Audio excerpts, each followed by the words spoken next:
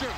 And on the 394th day of NHL existence, the Carolina Hurricanes have won the Stanley Cup. Welcome to Home Ice Advantage, with historical perspectives, modern-day deep dives, special guests, and a healthy mix of good, bad, and/or hot takes. This is the best place for you to learn about your Carolina Hurricanes. I just want to say thank you, and I'm looking forward for this challenge. It's an honor, and I think we're going to do great things.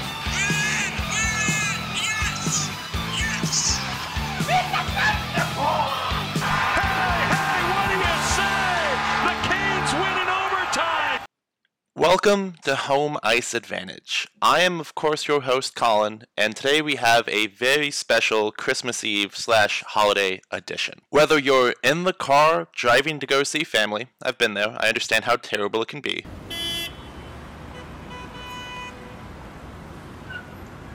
Or maybe you're bundled up at home, trying to ignore the family that's already there. Either way, Home Ice Advantage has you covered. And I'm assuming you've already seen the title, so you know our guest today is Mike Maniscalco. This episode, two side notes. The first one is the audio quality is not the best. I got there 15 minutes early. I set up the audio levels on Zoom, and everything was fine. I hit record. Mike joined, and there was no audio. So I had to close it, reopen it, and then I forgot to set the audio levels again, so that one's on me. But the original point of this interview was me to talk to Mike about what it was like, day of game, to be a play-by-play man. And he was just so much more open when I started asking questions that we went in an almost totally different direction. We talked about his health scare in 2019. We didn't get too much into it, but you really got to see the human side of Mike Maniscalco. We got to talk about his favorite moments since he joined the organization, his career leading up to him getting the job with Carolina, and his time on the Buffalo Sabres coaching staff. At the end of this conversation, I saw Mike in a completely different way, and the conversation humanized him. After this conversation, I realized that Mike Maniscalco might legitimately be one of the nicest people on the face of the planet.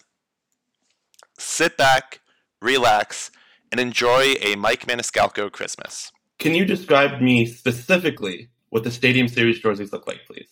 No, because I haven't seen them. And that's the God's honest truth. Now, I know that there was, go back to 2020 when the Stadium Series was announced, Colin, that there was a jersey that was leaked. I would guess that people would say was Stadium Series jersey. What I have been told is that's not the jersey. Now, that's what I've been told. So you're going to play it like that? Okay. No, they've kept it under lock and key. I'll put it to you this way. I will give you a story. A lot of this comes down to the manufacturer. So Adidas makes these jerseys. Sometimes they're ready. We all get a look at them. When the Canes played the Winnipeg Jets, the Jets requested that the Canes wear their Hartford Whaler reverse retros because the Jets were wearing their reverse retros and they wanted to do a little bit of a WHA night for their fans, and the jerseys aren't ready. So I'm giving you inside fastball scoop here. I mean, you're lying because you've definitely seen a mock-up or something. There's no way you haven't. You would be surprised because, as you know, I host a podcast called Canes Cast. And when Michael Smith and I were the co-hosts, the motto stood, we don't know anything and they don't tell us anything. And when it comes to things like that, they do not tell us anything. It's like trying to get a state secret. Well, I guess maybe that's easier now, but you know what I mean. When is Max Pacioretty returning to the lineup? You have to know that. Come on. The prognosis was 4 to 6 months for the injury, and they are targeting for late January, early February, according to this. Max wants to be back in the lineup before the Stadium Series game so he can play in that. And everything from what we have seen and what we've been told is he is progressing for that date. So I can't give you a specific game, but that is, you can circle those weeks around there. So I hate speculating on injuries because that, one, it puts pressure on the player. Two, it puts pressure on the training staff, and I don't want to do that to the outstanding medical and training staff that the Hurricanes have. But you can circle, I would say, that week and a half around the early part of February to right before the Stadium Series game. So you're saying it's better to take care of a player as a human being than service the fans? Wow. Wow, Mike. Look, Colin, it's a radical concept that I'm pitching to you. And I understand. Yeah, but I agree. But for me, I'm going to go this time and go with, I think you got to take care of the human being. I think that the person comes first here. You know what? I mean, it's 2023. If you want to start changing the rules all of a sudden, I guess you can. But hey, if you want to hate the game, but don't hate the players. No, but that's the fun part for us, isn't it? As fans, to hate specifically players that we've never met, and actually are perfectly nice gentlemen. But they one time accidentally hit Jacob Slavin in the face, so now they're the devil. Well, I mean, that's understandable. That's, by the way, that's how it works. It's not just the players; it's everybody involved with sports. The broadcasters, for sure. I don't want to get far into that. Okay. Last thing. How many free tickets can you give me to the Stadium Series? Free tickets, none. But if you want to buy some, wow, place for you to go to. You can't even throw me like a press credentials? Come on, Mike. You know, I could do that. You've got a podcast. I can talk to the NHL for you if you want a press credential. But what I like about that, Colin, what I like about that takes it out of my hands. Yep. And I'll put it in Gary Bettman's hands. So not only Gary Bettman's hands, where I get to be upset if he doesn't give it to me, but now I have to talk to the league office and try to convince them why I'm worth something, and that's too much. Well, see, I would look at it as a win-win because you get to talk to the league office, and you go from there. And I'll put the word in for you. I don't know if I've ever heard anyone say they had a good conversation with league office. No one's like, talk to the commissioner today. It was a great day. No one says that. Unless you're trying to buy a team, and in which case you're just trying to be nice. I'm sorry you broke up there. I didn't hear your comments, so I'm just going to drink my coffee. Mike didn't hear any of it. Not endorsed. I thought I knew you, not like as a person, obviously, but I thought I knew your story prior to a week ago when you agreed to do this. And I actually started researching it. And you have a fascinating story of how you became the voice of the Carolina Hurricanes. I'm going to run through some stuff really quickly, and feel free to tell me that I wildly mischaracterized something. But you're a radio man, through and through. Yeah, that's the path that got me here. I actually, out of college, had two choices because I was working for a radio station, WGR in Buffalo, but I was also the weekend producer for the ABC affiliate on the sports side in Buffalo. And I was then promoted because, this is going to sound weird, but I'm old. I'm a dinosaur. Back in 96, 97, not every city had a 24-hour sports talk station. Those were becoming new things. Well, the station I worked for had flipped to become all sports, and they offered me the 6 to 10 p.m. slot as a full-time host, which was way better than me being the morning show producer and the assistant production director and weekend sports talk show host, and on top of that, weekend sports producer for the ABC affiliate. So I had to take that opportunity, and I think I was 21, 22 when that came full-time. I was like one of the youngest full-time talk show hosts at the time in America. It might have been 23. But yeah, that opportunity is what presented itself. But coming out of college, I was 6'3", weighed 191 pounds, and thought I was going to be the next Sports Center anchor. I thought I was going to take over the Feel Good edition after Craig Kilborn moved on. And instead, radio opened up for me, and here I am. It was not the most direct path, Colin. It was a very circuitous route to get here. The weird part about that is, so you have a radio show in Richmond. It's the drive time of 4 to 8, 4 to 7. I'm sorry, I don't remember. 3 to 7. It's okay. And you come to Raleigh to help launch 99 The Fan when it first launched in 06.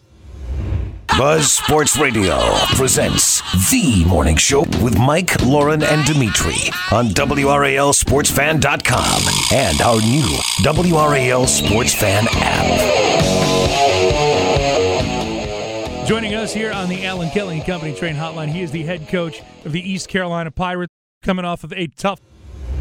You do that for a little bit, and I'm skipping over a lot here. It's very general, but how do I phrase this? WRAL decided to go a different direction and close the door on your career in Raleigh as a sports broadcaster. So you go to Winston-Salem for 3 months. Mhm. You work a whole different thing out. And then as you're trying to climb out the window of your Raleigh life, the Carolina Hurricanes knock on your door. And you start working for them on the television side. Mhm. And I'm, again, generalizing a lot here, skipping ahead, 6 years? Yep. You now simulcast on 99.9 The Fan, the same station that fired you many years ago. What? Is there any part that's kind of like, you can't get rid of me? No. The irony is not lost on me. The funny thing is in the 6 years as the reporter role that I was in, that Hannah Yates now is doing a tremendous job in, I was still on the air because the talk show Canes Corner, it's a 1 hour talk show where you get to know a little something about a Canes player in depth in person. I hosted that. So they actually never were able to get rid of me. And it was actually pitched to me before the TV job opened. I don't know if I've told anybody this because it hasn't come up, but that was pitched to me even if I was going to move to Winston-Salem for the job that I was working for IMG Radio. And everybody at that place is phenomenal. I love them dearly. And I'm so grateful for the opportunity they gave me after what happened with CBC, Capital Broadcasting, is the owner of RAL and 99.9 The Fan. But I was still going to do the Canes Corner radio show. Like, no matter, so I was going to turn up. I was going to be a bad penny for them, no matter what. I was still going to be hanging around. So yeah, that's how that came about.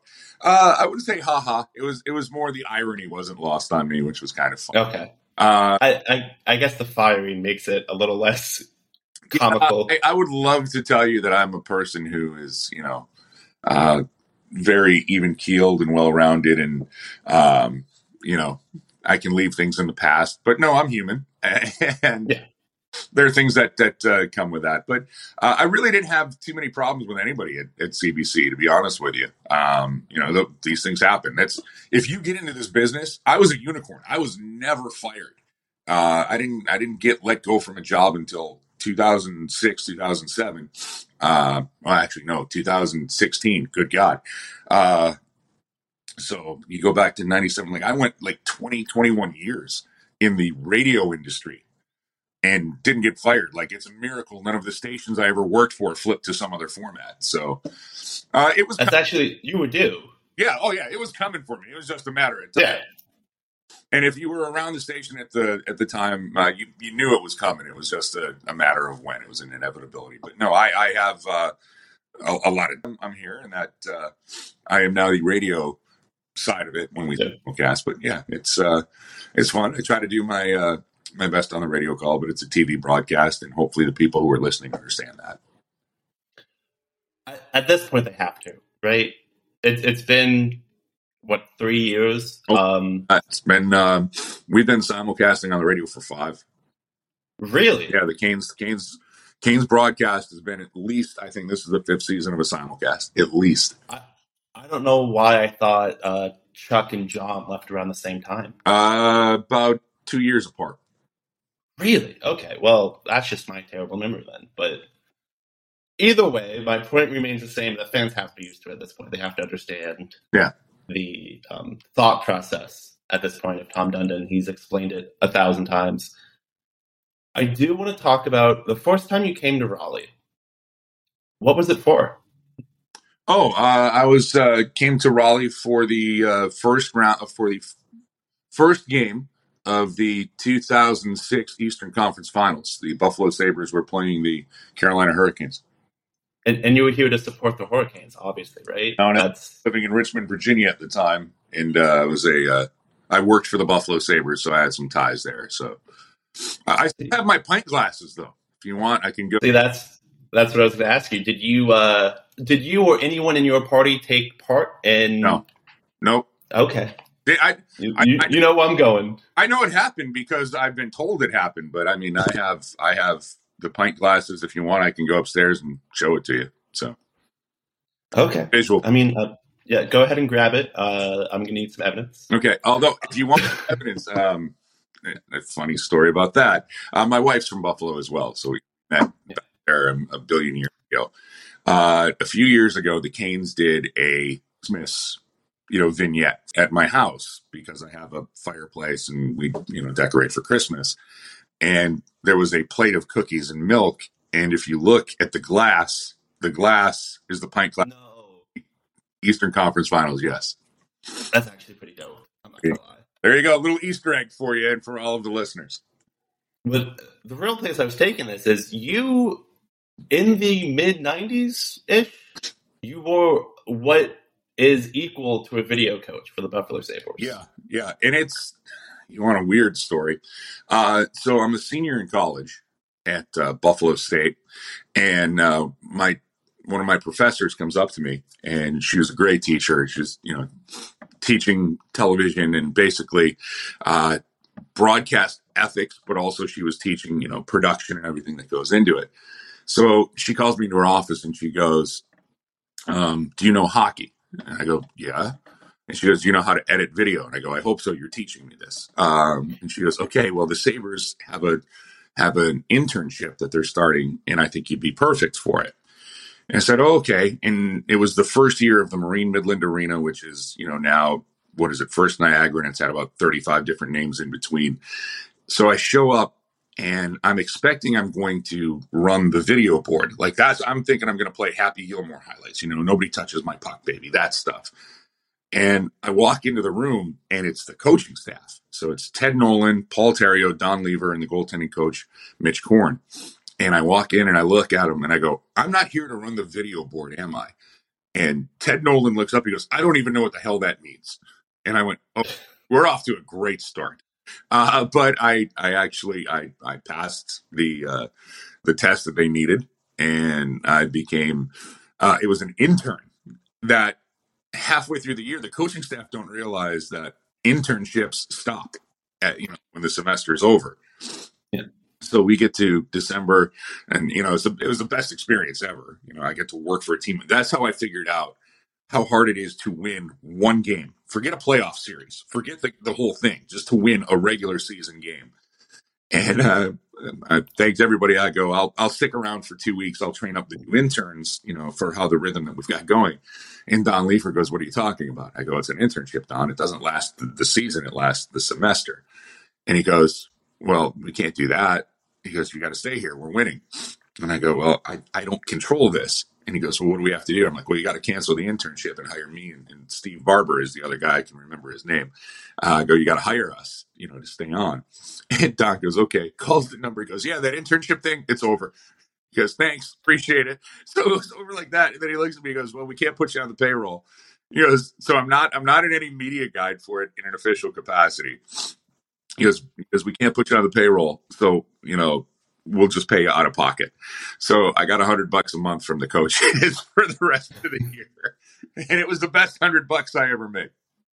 What was the test to become a video coach in 96 or 97? They had a bunch of highlights set up, and they go, whenever you see a scoring chance, stop it.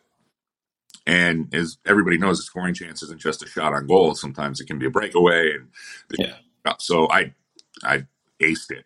And they'd go, why didn't, somebody fluttered a shot with no traffic out in front. They're like, well, why isn't that a scoring chance? It went on net. I go, that's Patrick Waugh, and 99 out of 100 times he's stopping that shot. That I wouldn't consider that. I go, there's no net front presence. There's no nothing. So I got that. And then the World Cup of Hockey just happened in 1996. And they were asking me questions about the game. Why did this happen? Why did that happen? And there was a big face-off, and Rod Brindamore is going to hate me for knowing the answer to this. But there was a big face-off at the end of the game. And Claude Lemieux jumped into the face-off circle, and it waved out. I think it waved out Rod, to be honest with you. And they said, why did he get kicked out of the face-off circle? And I said, well, because Lemieux jumped into the circle. And they're like, okay, you know enough of the game. We don't have to explain hockey rules to you. And that's how I got the gig, got the internship. And I did get an A for the internship credit as well, so that helped me graduate faster too. Oh, okay. Well, as long as you failed it. I mean, and plus the Canes, plus the Canes. I'm so ingrained now because I am a Canes fan through and through. But plus the Sabres won the Northeast Division that year, so it was pretty cool to be a part of that. first of all, that makes you a championship level coach, but not my point.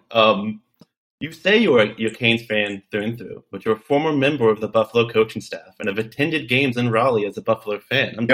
I'm not saying you're a spy sent here on a long-term plan by Buffalo, but I can't cancel out the possibility. Well, if that's the case, Colin, it's the longest game ever for a sleeper cell that Buffalo has ever tried to come up with, just so you know. It's going to be like 15 years from now, and you're finally going to get your opportunity during the Eastern Conference Finals again, and you're just, hey, let me see your stick, and you just snap the stick, and that's it. It's the whole 20-plus years was for that one moment. Well, I love your optimism that I will be doing this 15 years from now, so thank you very much for that. We'll go from there. No, I've learned this from quite a few people. This is the only team that I would never, ever cheer for is the Boston Red Sox. On record. Really? Really. You're fine with the Bruins, though. Let's just put a whole blanket on New England then. How about that? There we go. Yeah, we can go there. So you're saying you wouldn't have been a fan of the New England Whalers. I got you. Anyways. Would you have been a fan of the New England Whalers? No. Yeah. I should have said Boston because I actually have no problem with the Patriots the way that other people do. I mean, it's hard. Never mind. We're not going to go there. We could go down that rabbit hole. You weren't expecting some of these tennis balls to be served right back over the net, I'm just saying. So no, well, I mean, if you want to, all they ever did was cheat. Yeah, you can win, but it's easy to win when you're cheating, but we're not going to go there. Win if you can, lose if you must, but always cheat. Jesse the Body Ventura, thank you very much. Words to live. I'm gonna tell Rod you said that, and he's gonna get you fired. I'm sorry. That's okay. I'll text him personally right now. Right. It's over, Mike. So the real reason I wanted to talk to you, and the whole point of this interview that we're now 20 minutes into, and I'm just getting to it, was I was having a conversation with another person who I don't know what you would call me, like a Canes influencer or something like that, something along those lines. And I was talking to another one. And I was talking about you and Tripp, and they asked me, like, how much work do you think goes in that? Do you think they just, like, read the game packet and then there's, like, a production meeting, and that's it? I'm like, no. You have to be attached to an IV to be able to do that job of hockey everything. How correct am I? You're about 90% correct, but the other 10% is a ton of work. I jokingly say that I do more homework now than I ever did as a student with what you have to do. My wife is very understanding because when I come home, I'm not watching hockey to unwind. I'm watching hockey as part of my job. So like just for example, thank goodness we're at home because it's easier for me at home to watch and pay attention to the other teams that are coming up that the Canes are playing. But my day-to-day, after going to practice at noon and checking to see and hearing from Max Pacioretty personally tell me when he's going to play and when he's ready to play, I'm just holding that information out on this podcast. I knew it. Because Rod wants me to. That's what keeps me employed. But go to practice. You make sure that everything works. You're working all the lines. You do the best you can. I'll come back. I will watch the game from last night for the Canes. I'll probably go back and watch the Islanders game because I really didn't get a chance to do that the way I want to. Because it sounds weird. I'll go back and watch games twice. I watch games and I scout myself, which is you have to do because I'm always looking to get better. Like, what did I miss? What didn't I do? Did that work? But then I'll go back and watch it as a fan and hope that it sounds the way that it should. And then I'll watch the upcoming opponent. So I'll watch the Kraken game from last night. I've got that DVR'd. So I'll go back and make sure that their combinations are set or if they did anything different from the game before. And then you pour over stats and you got to like to read. So I will read as many. I actually end up now at this point reading more about the opposition with news stories that are out there on the web or what's out there than what the Canes have because I just have more access to the Canes when it comes to things. But it once the season starts, Colin, it never ends. It doesn't, and it's a good thing for me. I enjoy it. I always enjoyed it, and then I get to call the games, which is for me if you go back, you talked a little bit about how I got here. What I always wanted to be when I realized that a severe lack of talent was going to prevent me from being a professional athlete, I wanted to call the games. And now I'm in that position to do it. Listen, you could still be a professional pickleball athlete, and you have the inside track with Tom. That's all I'm saying. Just leaving that out there for you. I want to get back to how you've always wanted to be a play-by-play man, because there's an interesting quote I saw of yours. But before that, when you say scouting yourself, do you just sit there and listen, or is there like a notepad and you're like, I said Dio Gussie too soon there, another like 0.5 seconds next time? Yeah, I'll sometimes have a pad and paper, and I'll go back and be like, awkward sentence getting out of break. Rushed through here, take just like notes. It'd be like notes like, we have producers who are great. Jim Nally is I think the best hockey producer for regionals. And I think if he was national, he'd be recognized and Emmys left and right for what he does. But, it's not just the game, it's intermission. When I read last night, I did the highlight package for Tampa Bay versus Seattle. I'm like, calm down here. You could have put this information in there. You should have teased the game better. I had the weirdest thing is you either have more time than you think when you're on the air to say something that you want to say, or you have no time and you have to go less is more. So just like little reminders, too many words here, give Tripp more room, make sure that on the face off, you try to recognize who's taking the draw, for just little things like that. I don't do that every game with a pad and paper, but I would say probably like 65% of the games I will when I get the chance. On the road, I don't really sit around and do that too much. I'll just watch back the games on, I have access with some NHL accounts that you will never have, Colin. I'm sorry. It just meant for me. This has been such a disappointing episode. I know. But I'll go back and watch. I'll watch the games when I can, or at least go back over highlight packages where I can. So quickly, and then I'll move past it. What is your mind like during a game? Is it you have 1,000 things going on, it's moving 1,000,000 miles a minute, or is it just pretty clear and you're just focusing on the game and being in the moment with Tripp? It's the latter. I just focus on the game and being in the moment. Like I don't have, you said the Dear Gussie thing, and it's so weird because that, if you want to know that story, I'll tell you about it. But I don't go into games going, I have to say this. I'm going to say this phrase if this happens. Some of them have just started to happen organically, but I just try to stay in the moment. I just try to, because every game is different and anything can happen, especially in hockey, in any given moment. So I try to stay there and stay focused on the job. And, oh my God, we got a promo that I got to read coming up about the Hornets playing the Pistons tomorrow. And then we're going to break. Whose hand are going to talk? If I do that, I would truly be bogging myself down with trying to follow the play. And there are those out there who will tell you that I do that anyway. There is no way I'm going to let you not tell me the story of Dio Gussie. So the floor is yours. When the opportunity presented itself to do play-by-play, it was in the bubble for the play-in round against the Rangers. And then, of course, the Canes went on to play the Bruins in the next round. And we had a great PR guy and team services guy, Pace Sagister. He's a North Carolina native. Went to UNC, so the state fans on your podcast can send hate mail to him now. But Pace came up to me and he goes, "You got like a catchphrase?" And I went, "Man, I just want to make sure I get everybody's name right. I don't have anything like this." And he goes, "Well, if you need one, it would mean a lot to me because my grandmother used to say, 'Dear Gussie.'"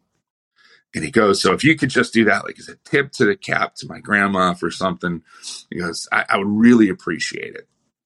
And I'm like, okay, I'll do what I can. Now, backstory about this, I would fill in on the simulcasts every now and again when national. So it sort of started there in Philadelphia on a radio game, sort of.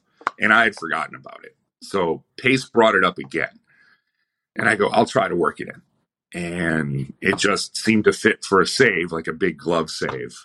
And, oh, Dear Gussie, what a save by Mrazek, what a save by by Reimer, and that's where it came from. So I wish there was more to it. Like, I didn't invent it. It was just a tribute to a friend's grandmother, and kind of a tie to the southern roots here of the Canes being in the South, because he goes, that's a big southern phrase, and it would just make my family would kind of like that. I'm like, yeah, I think I can squeeze that in, and that's where it came from. And then it's funny because I never thought anybody would pay attention to it. I just say it and we'll move along, and that became one of the more divisive things I think I've said in this role. Really? Yeah, because I get people who are like, that sounds Mickey Mouse. What does that mean? And then I get people who are like, why don't you say it anymore? And I'm like, because half the people hated it and half the people like it, so let's just move along. So is that Pace no longer works for the team, so I basically retired it because Pace doesn't work for the team. Is that something you didn't realize was going to happen? Is that almost every single word you say will be picked apart in some way? No, I knew that. I mean, that's just the way that things are. And I knew that back from my radio days, because the funniest thing about that, Colin, is I would go into a segment back in radio, and I'm like, this is the greatest radio segment of all time. There's going to be so much heat. The phone lines will be blistered for 7 hours, and you'd get crickets. But then you'd say something like, I don't like ham for a dinner entree. And people would go crazy, and you're the guy who doesn't like ham. I'm like, that's what you took out of 4 hours. That's the hot take. That was the most milquetoast thing I've ever said. Exactly. So yeah, I knew that going in, and I mean, there's websites dedicated to the profession now, from awful announcing to everything that's out there. So I was pretty cognizant that every word gets put under the microscope in some way, shape, or form. So I don't remember where it was, and I'm feeling bad. I've spent the last 5 minutes trying to remember it. But you were talking to someone, and you said something along the lines of, I tell people that if you want to be a play-by-play man, just do it. If a high school wants you to do play-by-play, do it, because it's either going to make you better or it's going to keep you sharp. And I found that fascinating, because that example means you've done something like that. Yeah, I have. My friend Dave Nathan, who is the play-by-play voice for the North Carolina baseball team, and he'll fill in for men's basketball on the Tar Heel side. He does a high school broadcast. He did it part out of necessity, but part out of, he wants to stay sharp. And he would have me come in as an analyst for him, and just because I played football for a while. So I did that. And I just tell everybody, this is the only job. There's no textbook. There's no... I could put out, a video. I'm going to teach you how to do play-by-play. No, to me, you have to do it. So if somebody, and I tell this to everybody, if somebody wants you to do play-by-play, if it's, volleyball, if it's soccer, if it's high school, if it's whatever, Division III college, do it, because it gets you comfortable in the motions of doing it, of being on a microphone and being able to speak. And then you're basically trying to translate, okay, what's happening? What's the connection that my brain to my mouth is going to say from what I'm seeing here? And can I do it in a coherent way that people listening can follow along with? So I tell everybody, especially if you're trying to do this job, never turn down an opportunity to do play-by-play. Like, I did radio for all those years, Colin, but whenever I was given a chance to do play-by-play, I did it. I called high school football in Richmond, Virginia. I've done high school football here in Raleigh. I did the ACC tournament for the University of Virginia. Then it carried over here when I came down, because a fan did the ACC tournament, and we would, I'd wake up, do the morning show, and then call 3 games at night. And then somehow I earned this reputation that, the hardest working guy. I'm like, no, I'm doing play-by-play. I'm doing something I love. I wasn't digging a ditch for 18 hours. I was doing versus Georgia Tech. But people who don't love that see that as work. That's the gift, is that you see it as I'm just getting to do what I love. Yeah. What I don't understand, and it's like anything, it does become a job, and it becomes a grind. Don't get me wrong on that. And there are things that come along with it that when you do this, you're like, I didn't sign up for, every word that I say to be scrutinized. And, it's weird in some ways. Social media is great, but social media was, a lot better when friends just said, hey, I don't like this guy, or hey, I love that guy. It goes both ways. So we're set. But for me, once that puck drops, or, the ball's put in play, I mean, that's it. That's my zen. That's my nirvana. I'm in the spot where I want to be. In every game, you just try to get better and do that. So that's always my advice, Colin, which is the only way to get better at this job is to do it. There are those guys who hate it. I don't get it. I mean, I don't understand that there are people who, kind of when they're done with a broadcast, they're grumpy about it. I don't know why you'd be that. You just move on and we got another game to call, which is always, for me, the best part of this. And hopefully for the Canes, there's a heck of a lot more this year besides just 82. And the way they're playing, it could be that way. We could go. This is going to be my Christmas Eve episode because I don't have to do Woke No Christmas. So I'm not going to get into everything, but they're playing very well at the moment. Yeah. And I haven't seen this anywhere, but Kochetkov shutout last night is his third in less than 30 calendar days. Right. I didn't see that anywhere. Why that? I want that tattooed on Brindamore's face. Well, and this is not to take anything away from Piotr. You go back to the Islanders game. That was the most clinical, surgical, precise defensive game I think I've seen the Canes play. I mean, they were fabulous from start to finish, and they were without Sebastian Aho and Jesper Fast. And maybe there was a heightened sense of, with 11 forwards and 7 defense, we're going to be a little bit more I hate saying a little bit more committed, because Rod Brind'Amour is right. Whenever you ask him about, what was different about the effort tonight, the effort doesn't change with this team. It really does not. Bounces here or there, penalties that the team takes, or doesn't, they don't get conversions on the power play, things like that. Those are the differences. But the effort, honestly, I can maybe, since Rod Brind'Amour's taken over as the head coach, this is his 5th year, I could maybe count Colin on 2 or 3 fingers efforts that just weren't up to par for this team, for how they play. And that's a hard thing to do because the way that they're asked to play. But that effort last night from Pyotr Kochetkov, that was a masterpiece. I mean, he, no matter what's going on around him, it looks, and I said it looks frenetic at times. He loses the stick, he's scrambling, the arm's out here. But it's not. He knows what he's trying to do, what he wants to get to. And it's going to raise an interesting question, which I'm sure that you might have a question after this about what the Canes have to do with goaltending. But it's a question that I would rather have of what are we going to do because we have too many goaltenders versus what do you do when you don't have any goaltending. And I hesitate to say this, but it goes back to what we started to talk about when I worked for the Buffalo Sabres. I would love to say they had this great video coach who helped them win the division, but they had this guy by the name of Dominik Hasek, who was the best I ever saw.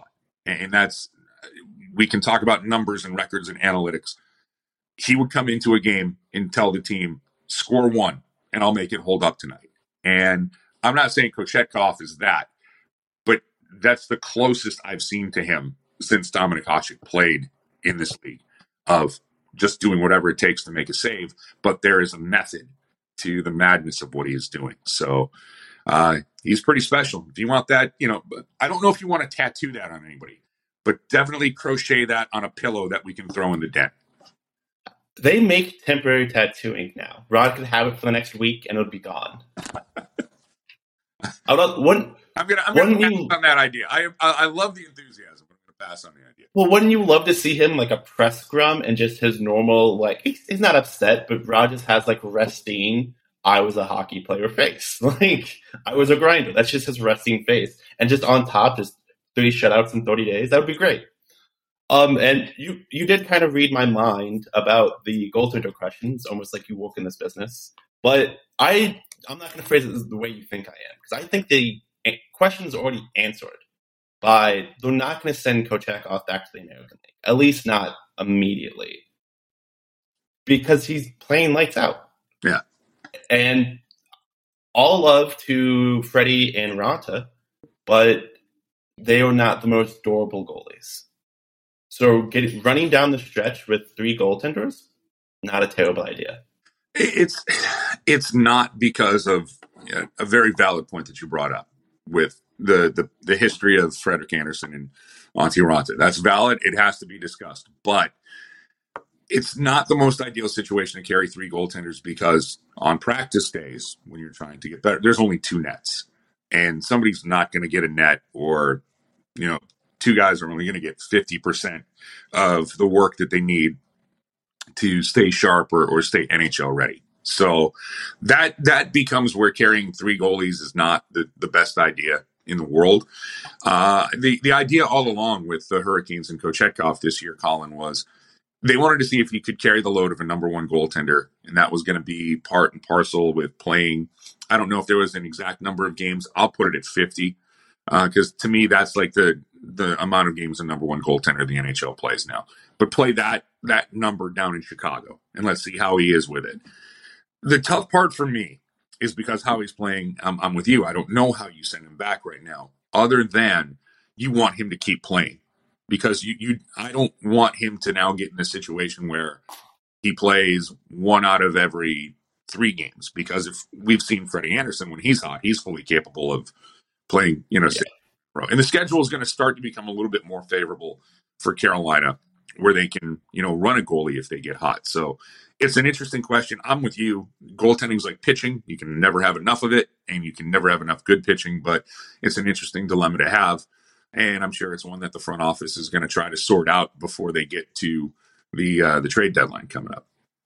One other complication to it is that the Chicago Wolves aren't having a spectacular season after winning the Calder Cup. And could there be a confidence problem with Kochetkov if he gets sent down to the American and he consistently can't get the job done? All right, so I see that you're a glass half empty guy. I'm going to be glass half full. I'm just trying to be a contrarian. Oh, well, what if he goes down there and he faces 40 shots a night and he makes 38 saves and he puts the Wolves back in playoff contention because he gets that work and he is that good? Like that, I'm not afraid of him getting the work. And I'm going to, something else too, it's great because his personality is starting to show a little bit. He's starting to little bit more of understanding the English language. I don't think that phases him. That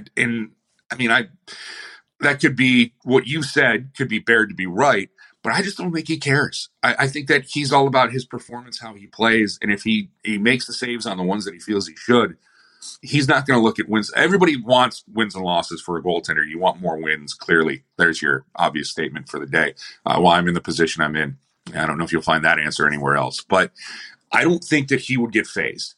That if he goes down to Chicago and his goals against average is like 2.7 and his save percentage is 9.10.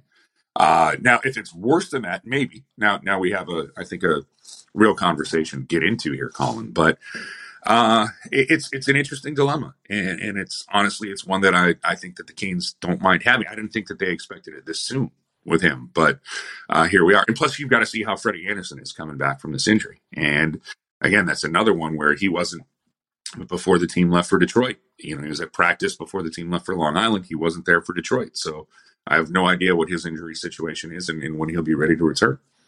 And by that, you mean you not only know, but you've seen all of his medical records and you're just withholding. I get it. This is really good coffee. I got this. Starbucks, but you made it at home. Makes sense. Tim Hortons. I'm from Buffalo.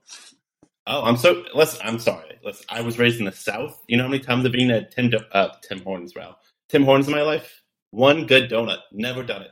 Oh, it's a bagel. We got to correct that for you, my man. I'll tell you. Get me on the plane with you guys next time you go up north. I'll come. Sure. If we there you go. Seat on the charter, I'll make room for you. But just you don't need one of the players. Just keep slaving in Raleigh. I'll travel. It's fine. This is Colin Madewell. Everybody just came up with that suggestion, folks. I know nobody will overreact to that comment. Yeah. The real question is how many people just unsubscribed from my podcast. So two things, and then I'll let you go because we're already deep in 40 minutes here, and I appreciate it. You do take some heat from Hurricanes fans because they were so blown away with the talent level of Chuck Kane and John Forslund for so very long. I mean, literally the entire time the team was in Raleigh, Kane had been with the franchise since they joined the NHL. But something I think people overlook, and I'm interested to see your perspective on it, is that you also spent years witnessing and working with both of them. you got to see them up close. These people that idolize them failed to recognize that you were pretty much Chuck's heir apparent before. It's unfortunate the way everything ended, but I mean, I don't remember what year it was, but there was some random year where you were doing second period color commentary, whatever you want to call it, with Chuck. It's not like you didn't know anything. It's not like the team just threw you into it and was like, oh, well, we have Mike's here. We'll give it to Mike. Yeah. I mean, I don't know if there's everybody is going to have their opinions and thoughts on everybody. And those are two of the best. But, Chuck's in the Hall of Fame. And I love Chuck, and I learned so much from him with what he's able to do. And I'm glad that you thought that I was going to be the heir apparent on the radio side. I was just happy doing, at that point I was doing the Storm Watch in the Aftermath. I think they had to change the original name of the show, around the hockey games. But I've been around the team. But look, people don't like Joe Buck, and he's making what, $20 million a game to get to this point. Sounds like a good deal. It's such a subjective thing, and I'm a big sports fan, and you can go throughout history of any time there's a change when something has been a constant for a long time. The easiest thing to do is look at the person who took the place of whoever was there and say, well, they're not them. Well, I'm not. And this, I don't want this to come across, and it's not snarky. It's not anything. I'm not trying to be that. I'm not here to try to do an impersonation of somebody. I was given the job because of what I can do. And look, not everybody's going to like it. I understand that. That's fine. And nobody has, I think a broadcaster has 100% approval rating. I don't know who this person is, but I'm sure one person didn't like how Vin Scully called a baseball game. I don't want to know that person, but I'm sure there was one person out there who's like, he tells too many stories. What's going on, Vin? But I am, what I have tried to do over the years is just tell everybody. And this is something you go back to. I've had the good fortune of speaking to a lot of kids who want to do this job. So I do this. Colin, who's your favorite, who's your favorite broadcaster? Who do you want to be like if you're in this position? And go ahead. John Forslund. It was always going to be John Forslund. Yeah. And I would tell you, no, you want to be Colin Maywell. Yeah. That's who you want to be. That's it. So, I'm just me. It's all I can do. And luckily, I have a ton of great people to work with behind the scenes with the Bally Sports crew.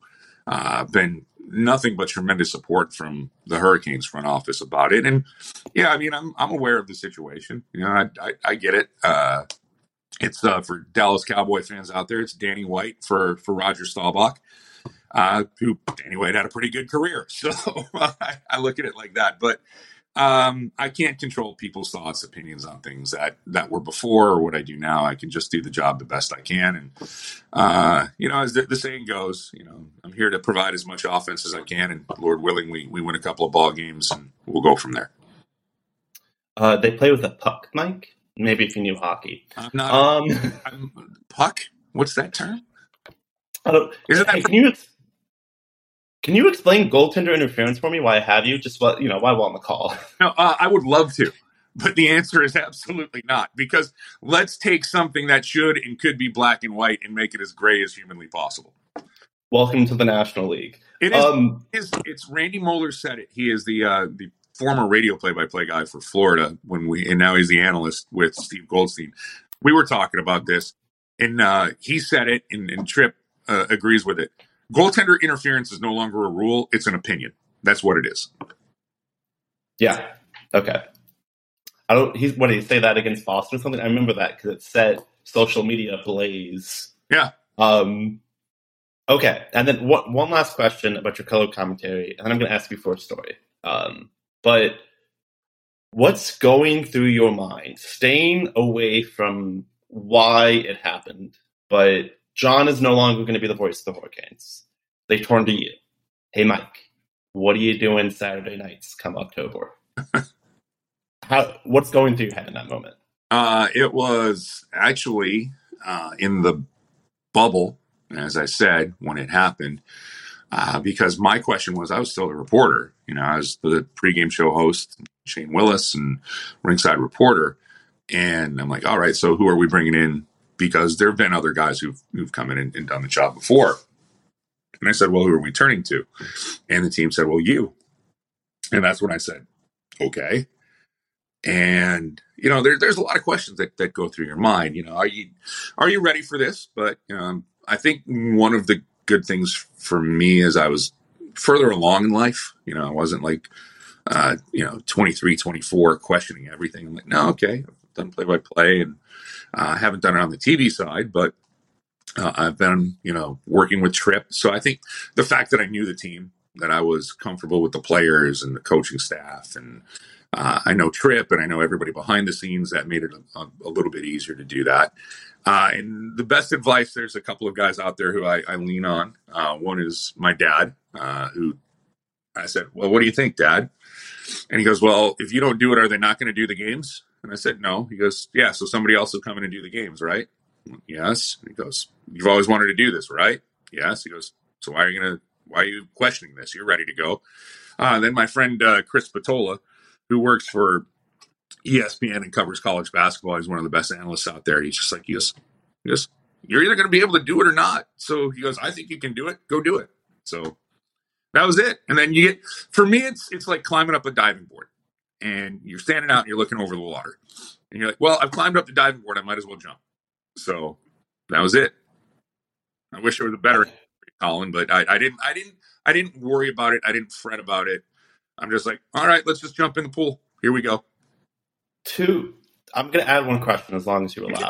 Because I don't have anywhere to be at least for another hour. So you can go. Okay, well, cool. Let me pull up what's the meaning of life? Is there a God? We can start running through these at any point. The meaning of life, there is no meaning, but yes. Okay. Yeah, see? I didn't expect you to actually give me answers on that one. My actual next question was, during 2019, I believe, is when you had your health scare in San Jose. Good evening, everybody. I'm John Forsland. Welcome to Hurricanes Live here in Anaheim. And tonight we start again without our great friend, Mike Maniscalco. We miss him dearly, and we will for each and every day onward. Today, the Hurricanes announced the status of Mike, his health, of course, in question. We knew that Wednesday. Now there's a little bit more clarity here. He and his beautiful wife, Kristen, have flown back to Raleigh, where Mike will have surgery. And this is where I ask all of you watching tonight to please rally your thoughts and prayers. And I know the Caniac Nation will deliver here, because we love Mike Maniscalco, not only what he does for us here as a pro, but he's one of the best guys you're ever going to meet. And I know most of you have encountered Mike on the concourse. You know what I'm talking about. So we hope the big rig is with us very soon. We hope he's in good stead, and we know he's in great hands once he gets back to Raleigh. So we will keep that thought in mind as we progress here tonight. And I don't remember whose saying it is, but there's a saying that you'll never know what people feel about you until you're gone. And that's mainly true, except there's exceptions. And in this moment, yours was an exception. So we just spent a good 10 minutes talking about your detractors. But when you went down in San Jose, which is the best way to say it, really, they just found a volleyball living inside you. The outpouring from fans is real. You've really got to see that the fan base does care about you. The organization cared about you, and that's not something everyone gets to see. Without a doubt, the most humbling moment of my life, because, I never think of it as like, oh, I do this job and I'm this and that. It's like, I come on and I say things like, what happened in that period? What do you got to do in the third period? Things like that. I don't recommend people going through what I had to go through to find that out. Especially don't do it in San Jose. No disrespect to San Jose, but I think Winnipeg might be the only harder place in the NHL to get to from Raleigh than San Jose. So my fantastic wife, who hopped on a plane and got out there as fast as she could, that was great. But it was one of those things where, people in the NHL who reached out to me, like other broadcasters, like my phone just constantly blew up with text messages. The few things for me, everybody on the team, and I say everybody sent me a text or somehow, some way, got in touch with me to, hey, we're thinking about you. You're going to be fine. You're going to beat this. And by the way, when you hear the original diagnosis was, we found a mass. It's rather sizable. The doctor who said this had tiny hands. I'd like to think, he goes, it's the size of a basketball. And it's a volleyball. So clearly basketball looks bigger to him. I tried to find the humor, when you're sitting there and you're thinking, okay, I'm on the clock. So let's see, what do I have to do? What do we have left? But yeah, to get the outpouring from the fans and I just wanted to come back. I didn't want it to be it got way more public than I thought it would or expected it to be, because it's to be honest with you, not much I can control. But Mike Sondheim, who is team services and vice president of communication for the Hurricanes, was phenomenal. I had a PR person through what I was going through. He didn't want that role. I didn't want him to have it. My wife, the same thing, that she had to take care of everything. When you're asking about injuries, what can we let out? What should we say? What shouldn't we say? But then the game when I came back against Ottawa, I wasn't expecting anything. I'm just here to do my job. I'm a blue collar kid from Western New York. I'm the son of a factory worker, and my mom was a school secretary. We're going to be here, and then, we're not. That's maybe a morbid way to look at life, but what do I do? And to be in that arena, and, the Canes absolutely throttled the Senators that night. But the first star interview was coming up, and they, said, let's go down to, said my name, and that I will take that ovation with me for a million years if I live to be that long. It's just, I can't put it in the right words, and I do not want to get choked up about this. I didn't know you were going to turn this into Up Close with Roy Firestone and make me cry, Colin. So thank you for that. But it's one of those moments where I'm like, I appreciate that people were genuinely concerned about my well-being and were very happy to see me come back and do the job that I was doing. And it's like I said, it was. Hated to find it out. Don't recommend the diet plan either. Don't, if you need to lose weight, don't have a volleyball in you to begin with. But to be back and to have that, knowledge that, hey, there are people that were excited that, I was okay and they were genuinely concerned. Humbling is the only word I can keep coming back to. This is a great sight to see. Mike Maniscalco is back with us in his seat right alongside Shane Willis. Rig, what took you so long? I made a wrong turn in San Jose, and then it took me a while to get back here, John. But great to see you. Great to be back. Thank you to everyone in the hockey community, the hockey family, the Caniacs here. I hope you feel it, man. I hope you feel the love. I do, Johnny, and it's been overwhelming. But volleyball thank you to everyone who's here. But to be back, I'm just a guy showing up to do work. That's it. Today's about the veterans. Today's about the Canes. I'm just happy to be back and be able to talk about both of those things. Trust me, it can be about you. That's the great. only word I can keep coming back to. Two things. One is it's entirely unfortunate that it had to be a public thing. Yes. But, and this is the flip side of the coin, is when you're going through something where you don't have the answers. You're living until it's near the end. It has to feel somewhat great to be able to be told, like, hey, pick a player on the roster. Really thinking about you. Just want to make sure you're okay. Also, sorry. No. Keep going. Yeah, it's like I said, to put that in perspective, like I thought one or two people would reach out to me, and even in that state. But I don't know if people remember, but Dougie Hamilton, Canes were playing San Jose that night. Nobody wants to do the intermission interview. If you're a player, you just played. You want shocking. That's what I can recover. Dougie Hamilton, again, it goes back to Pace. Told Pace, "I'm going to do the interview." And Pace he goes, "Well, they didn't ask for you." He goes, "Tell the truck I'm doing the interview." So Dougie scored a goal, and he comes out and he does the interview. Now I'm watching the game on my phone because I have access to the Canes broadcast.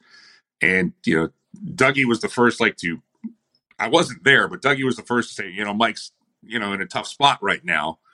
And, I scored that goal and I got that goal was for you from Dougie. And I'm like, are you kidding me? And I won't get into all of the details of it, but needless to say, the nurse came in and asked if I was okay. And I'm like, yeah, my team just scored a goal. So there was things.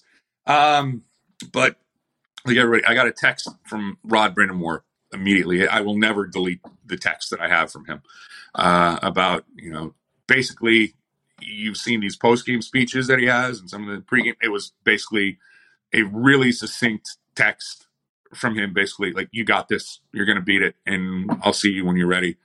Justin Williams, who if Fonzie was a real human being, was based off of Justin Williams, goes, I'm not big into the texting and all that, but, you're going to be fine. You need anything, let me know. Just thinking about you. And I'm like, what's going on?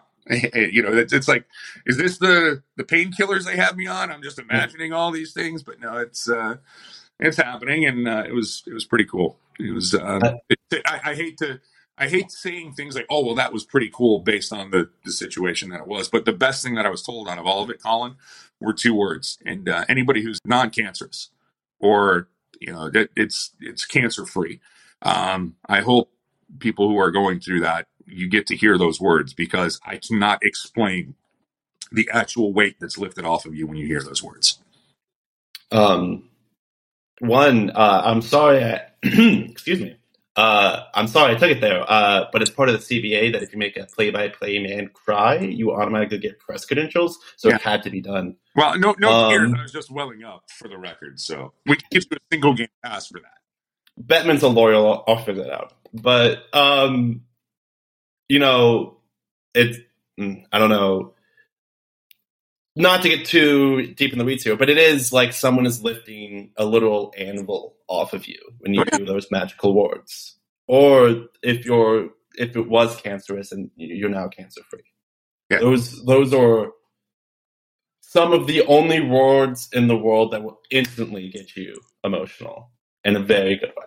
Oh yeah, 100%. When that diagnosis came through, my wife was in the room with me when it was announced, and I mean it's when you hear the term tears of joy, that's actually it. That's where it comes from. So, and like I said, everybody who's going through it, I hope that's my thought, my prayer, my wish for everybody, whichever you wish to take out of this, that those folks who are in the fight, you get to hear it, and hopefully we'll get there one day. But for me, I'm lucky. I knock on wood about it all the time. I have a rather large scar, so too much information for you. But other than that, if I didn't have that, I couldn't tell you that I went through what I went through. You work in hockey. That's a natural thing. I'm sure you could start comparing it with players and go inch for inch. You want a quick story about that one? So Jordan Martin. Yeah.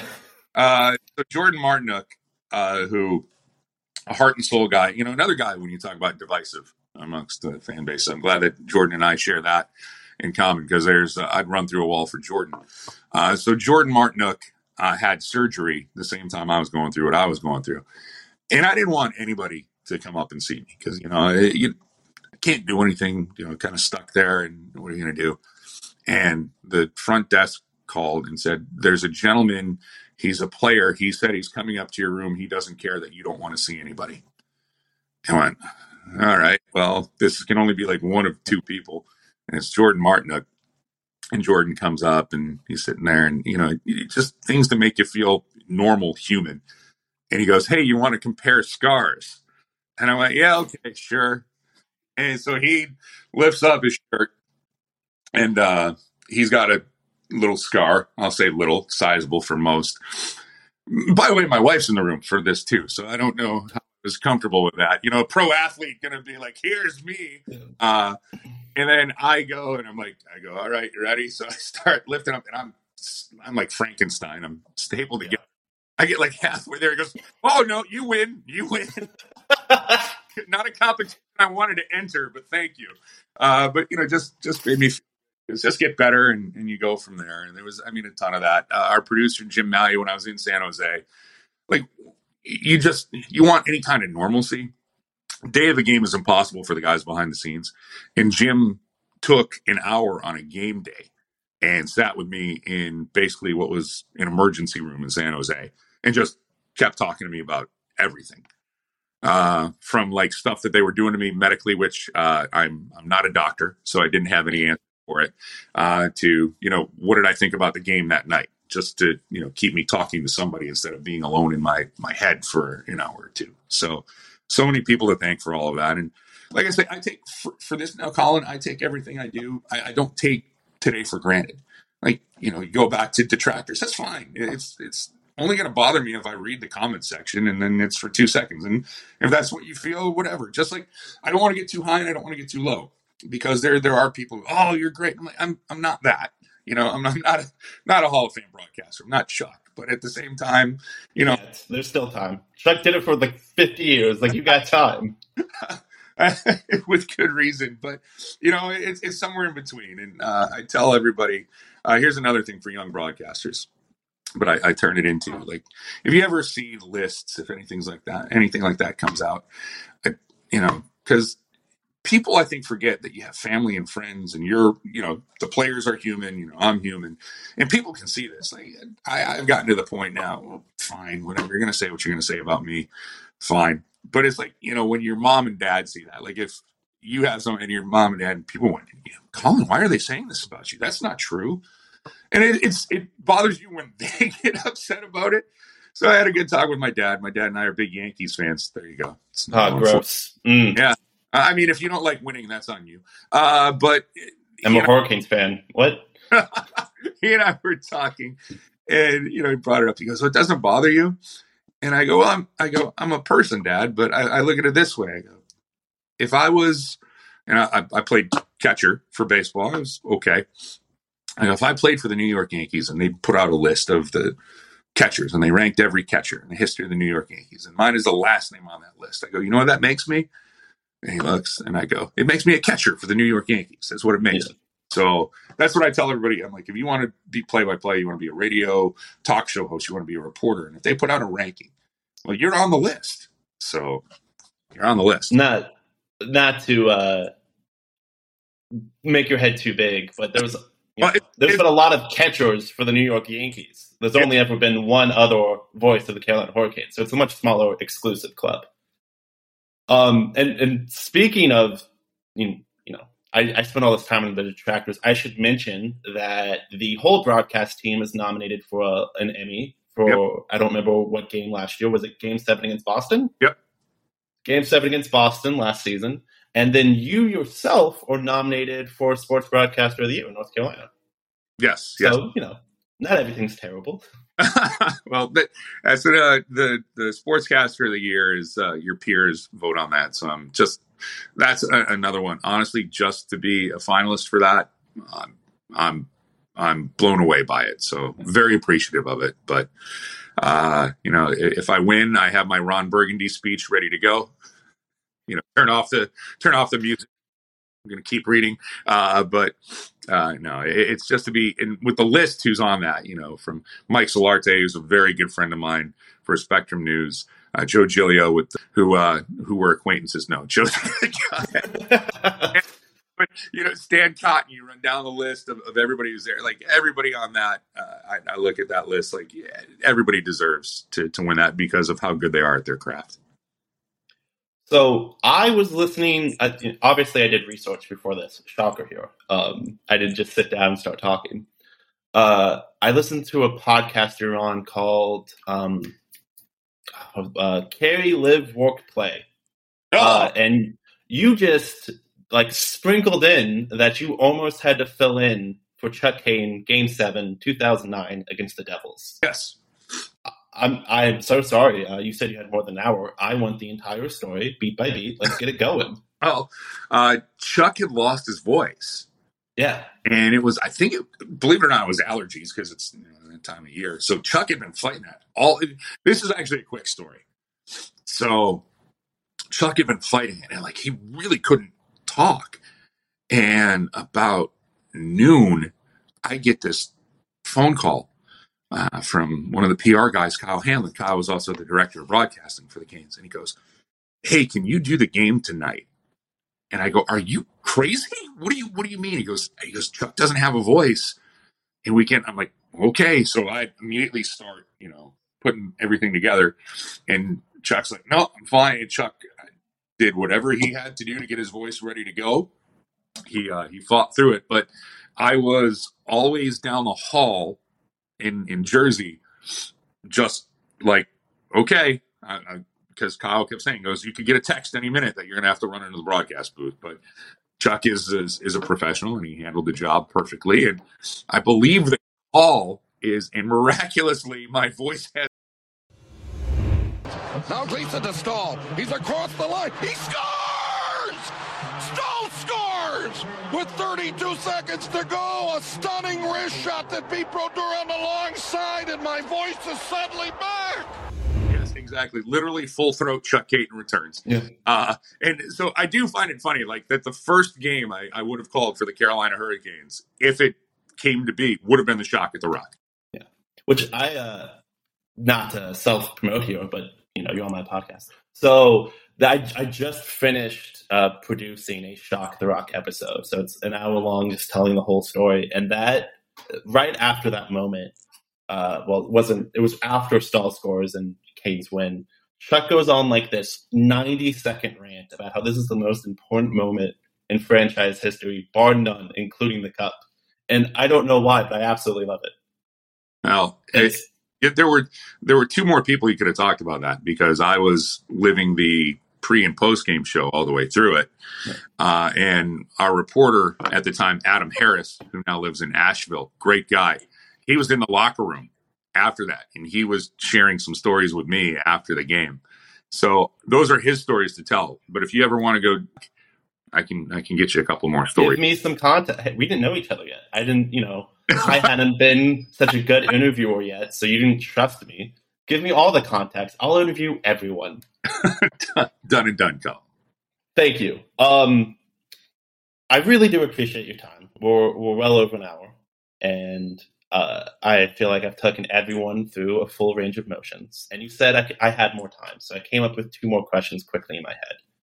And they're both your opinion based. The first one, just what is your all-time favorite moment since you've been, I guess just since you've been covering the team? Because I don't want to limit to it when you're just working for the organization. But the entire time you've been covering the team, what is your favorite moment? I got a couple. Clearly getting back and doing the Ottawa game, and then that first star interview. But for me, it's got to be interviewing Peter Mrazek when the Canes get back into the playoffs. We're in, yeah. Yeah, after 10 years. And it's one of those things where, it's, let me be the first to congratulate you. The Canes are in the playoffs, and you don't know what you're going to get.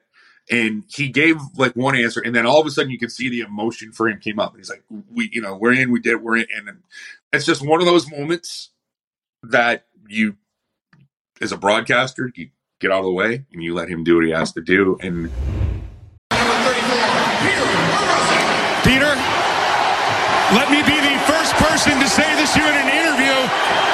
Congratulations on making the playoffs, Peter Mrazek. Thanks, Bob. We're in! Yes! That you, as a broadcaster, you get out of the way and you let him do what he has to do. And that's the a highlight moment for me. A highlight when you talk about the biggest moments since I've been covering the team, that's up there. There's a couple in 2009, because like before this run that the Canes were on, the only playoff series I covered was that 2008-2009 run to the conference finals against Pittsburgh. So yeah, that the Mrazek moment is probably the one. That I believe there were a few moments in a team's history that unified its fan base altogether. One of them is obviously winning the Stanley Cup. So Rod Brind'Amour kicking his feet as he lifts the cup, pinnacle, absolute pinnacle. But the Shock of the Rock is one of them. That last 80 seconds is a moment where every Hurricanes fan combined into one voice. And while most of them weren't in the Rock, they were at home. And you can just imagine everyone was going insane. Yeah. And then with Mrazek, for them to beat the Devils at home, clinch a playoff spot, it's Rod's first year. It's been almost a decade. I know you've spent most of your life in a press box now, so you are very of course you get excited, you feel the emotions, but you don't have the outpouring. But as someone in the building, it's not even that you make the active choice. Hey, let me cheer Dougie's name or cheer Mrazek's name, whatever it was. It's literally these pure moments of everyone in the building coming together for this sweet moment. And that's what makes that moment so special. It's because you're right, Mrazek was just going to answer a question. But the building's going insane, absolutely insane, because, oh my God, we're in the playoffs. And that's birthed this beautiful moment that will forever live in the lore of the Hurricanes. Oh yeah, I mean that's it. The double overtime goal against the Caps, and afterwards, clearly by Brock McGinn, and the absolute chaos that ensued afterwards. But that it's all made possible by getting in the Mrazek moment. So this you wouldn't know this, you've never listened to the show, but my intro is actually it's Radata's press conference. Thank you for the opportunity. I think we can do great things. That is just the story of that entire season. Yeah. I mean, that's it. It truly is. So, okay. So this episode will come out on Christmas Eve because, again, don't want to produce content around Christmas. I'll go first, even though mine isn't real Christmas themed. But what is your favorite moment connected to the team that involves Christmas? Nothing happened. I thought you were going to have a Christmas movie, and I was going to say Die Hard. So. Die Hard isn't really a Christmas movie. I realize this is an ongoing debate, but you're a professional and you should know better. So, if I had to be subjected to, is a hot dog a sandwich as a host, I'm going to Die Hard, the Christmas movie. Of course, it's a sandwich. It's meat between two pieces of bread. That's not a debate. So then, a calzone is a sandwich? Yes.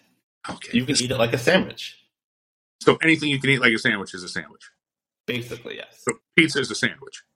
If you fold it, yeah, way to go. It's a sandwich. So if you open it, so if I open up a sandwich, it's something else. Like if I take the top bread off, I guess it's toast that hasn't been toasted yet. Oh, this is insanity! Insanity! I would not have signed up for this had I known. You agreed to this interview. Don't put any of this on me. That is true. So all right, I'm sorry to interrupt you with our. But my favorite moment, and it doesn't involve Christmas at all. It's the snow game against the Rangers last season. First of all, I've never been to a snow game in my life. And I don't have to tell you, as a Hurricanes fan, I'm not a fan of the Rangers. So we, I go to the game and it's flooring, and you're like, oh, this is cool. Huh? It never snows in Raleigh for real, ever. I'm sure. Is that a plus or minus coming from Buffalo that it never snows there? Oh, it's a plus. I've had my fill of. I love this. Is going to be. I wish there was a simpler answer. I should just say it's a plus. I like snow. I would rather have it snow than rain. Rain just is the worst. But I hate shoveling snow because I have far enough for 3 lifetimes. So while I like snow, it's prettier than rain for sure. And you can do more for me in the snow than running out in the rain. But it's all the extra garbage that comes with snow that I do not miss. The poor driving, the shoveling, the having to scrape off the car, everything else. So yeah. So just looking at your window to a white wonderland is fine for you. It's now I have to actually do stuff to be a mature adult. Exactly. Anyway, now figured out the ethos I live by. I think that's just all adults, and we just all hide it very well. We're all just I have to do this. I have to pay my mortgage. I guess I'll do it. That game was so fun is because first of all we thrashed the Rangers. It was a sellout crowd for a snow game, and my entire family was there, which is rare. I mean, we all go to games, we all support the team, but it's rare for all of us to be there at once. And that was just such a pure bliss moment. So what is your favorite, I guess winter themed, because I adjusted it, Hurricanes moment?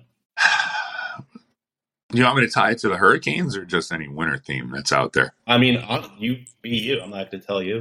I'll give you a snow story. Paul Maurice is back coaching the Canes, so it's the year that they're going to make 08-09. Yeah. And there was a snowstorm, if you remember, 08-09. I think were they playing? I can't remember. I want to say they were playing the Devils, but maybe not. And for whatever reason, the Canes had the morning skate at Raleigh Center Ice, the rec zone. Yeah. And I went to it. Now, I'm just still the radio reporter at this point, but I drive to it, and I'm like literally the only other person there besides the team. And so Paul Maurice comes out and he looks and he goes, and the roads were terrible. Like, people are sledding down the roads. I'm not used to that. Like, go down a hill, don't slide down the road. Yeah.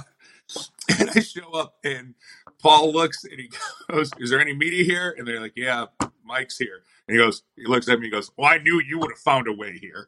He goes, you grew up with this, didn't you? I go, well, yeah. He goes, fine. He goes, what do you got for me? So that was it. So that's one of my favorite wintry moments down here in Raleigh with the hockey team that I can tie it together. So I have yet to hear a story about Jerome Nimmo where it's not just him being a goofball. he was always cracking jokes, from what I can tell. One of the most underappreciated senses of humor I have been around in Paul Maurice. I've talked to multiple people who've reported on the team throughout the years, and all of them was like, Maurice was funny. Like, no matter what was going on, he was funny. It was a good time. Okay. I spoke to someone about the time in Greensboro, which not a great time. And I guess Maurice would always try to start with like a joke. Like, oh yeah, we just got blown out. Knock, knock, who's there? I just find that's a class act. But I guess I have nothing else to talk to you about. Finally, I can let you go enjoy time with your wife rather than speaking to some random Canes influencer. But before I do it, this will not last the test of time. But at the current moment, we are playing in fantasy against each other in the Canes Cast Conference that is commissioned by you and Shane Willis. Yep. And do you know in that matchup who's leading? Get a guess. I'm going to go with the only reason it's brought up is because you're probably leading right now. But isn't it like 4-2 to 6 or something like that? It's 6-3-4. And to be fair, I just checked and I realized I was closing because when I checked last night, it was 6-1 and 6. So I was pleasantly surprised to see that I'm now ahead. And I 100% don't expect to stay ahead. But for right now, greatest fantasy player of all time. I might retire at the end of the week. We'll see what happens. I was going to say, let me know on Sunday when we do part 2 of this marathon podcast. I mean, if you want to hear me gloat for 3 hours, we can do that. I'm here for it. I'm here for all of it, Colin. That's what I signed up for. And there you have it. That is my full conversation with Mike Maniscalco. You can, of course, see him calling play-by-play on every Canes broadcasts or on the radio simulcast on 99.9 FM The Fan in Raleigh. He has his monthly radio Canes Corner show, and you could always just follow him on Twitter at Mike Maniscalco. Before I dismiss everyone for the holiday, I just want to say thank you. If it wasn't for support of listeners like you, I would never get to talk to cool people like Mike. If you haven't already, you should subscribe, because you clearly enjoy the content. And I appreciate every single stream, download, every time you share the show or talk about it on social media, whether it's Facebook or Twitter. It is all extremely helpful, and I am extremely thankful. You should probably share this episode too, but let's not split hairs. I'll talk to you guys again on Wednesday. Enjoy your holidays, whichever you celebrate, and as always, let's go Canes.